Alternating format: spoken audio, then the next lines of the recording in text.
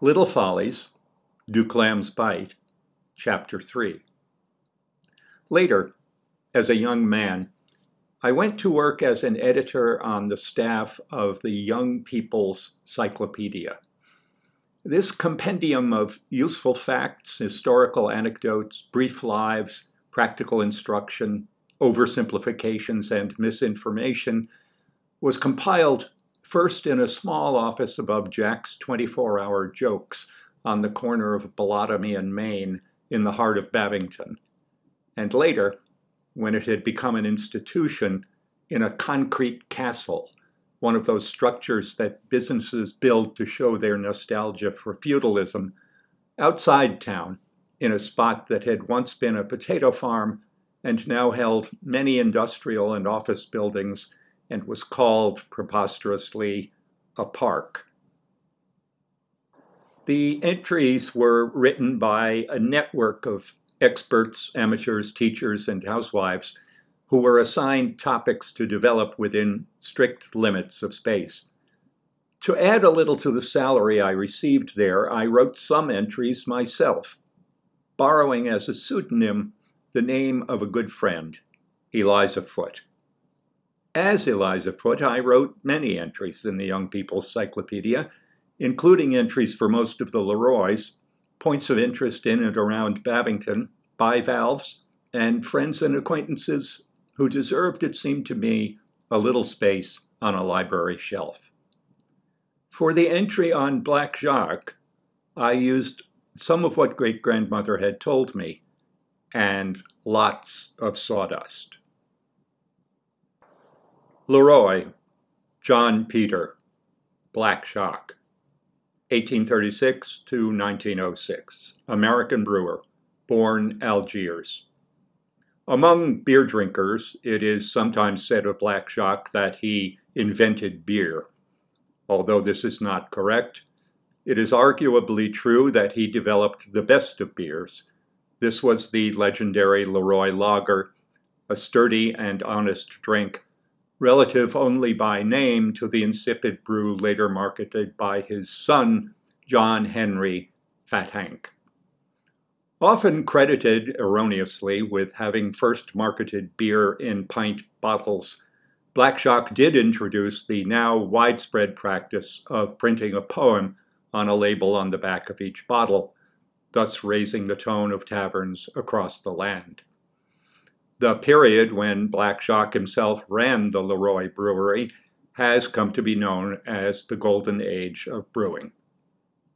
Sales of the original Leroy Lager were never large, and Black Jacques grew increasingly bitter about its lack of success. Like many another original, he labored under the delusion that something of essentially limited appeal could, as the result of a mutation of public taste, acquire a large and devoted following. In 1894, broken in spirit, he gave the Leroy Brewery to his son as a wedding present. Fat Hank, more in tune with popular taste than his father, began brewing a beer that went down more easily than the original, and he launched a promotional campaign that set an industry standard. He continued to publish poems on the Leroy labels, but required that each poem submitted be accompanied by 6 caps from Leroy bottles, the only requirement for acceptance. At least partly as a result of this practice, the number of poets began a steady increase that has not yet peaked. Another, more or less direct consequence was the introduction of the 6-pack, which put 6 caps into the hands of the bibulous scribbler at once in an easy-to-handle package. Fat Hank grew increasingly concerned that his success could not last.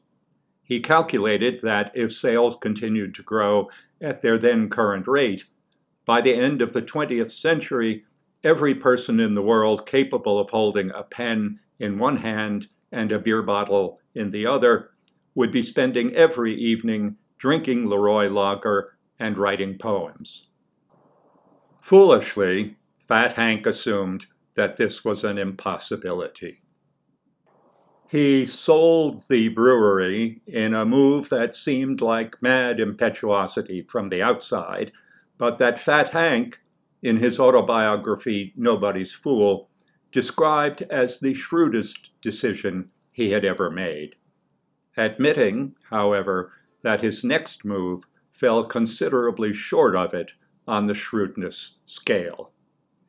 He put all the proceeds into a series of service stations cum clam bars. He claimed to have had a vision one restless night of an endless line of motor cars inching along a paved road, each car filled with a happy family eating clams on the half-shell. Only a fool, he is said to have said, could fail to see that cars and clams are the coming things. The story of the failure of this venture is a familiar one. Millions are acquainted with the romanticized version that is the basis of the musical film The Flop, and every business school student knows it like the back of his hand, thanks to the lengthy chapter devoted to it in Cartel's basic text, The Big Book of Business Blunders. Essentially, blame can be ascribed to three causes. One, the difficulty of assembling a staff adept at both automobile mechanics and cooking. Two, the incompatible odors produced by automobile maintenance and clam cookery. And three, Fat Hank himself, who, those in the know aver, began to lose faith in his vision as soon as he had embraced it. E.F.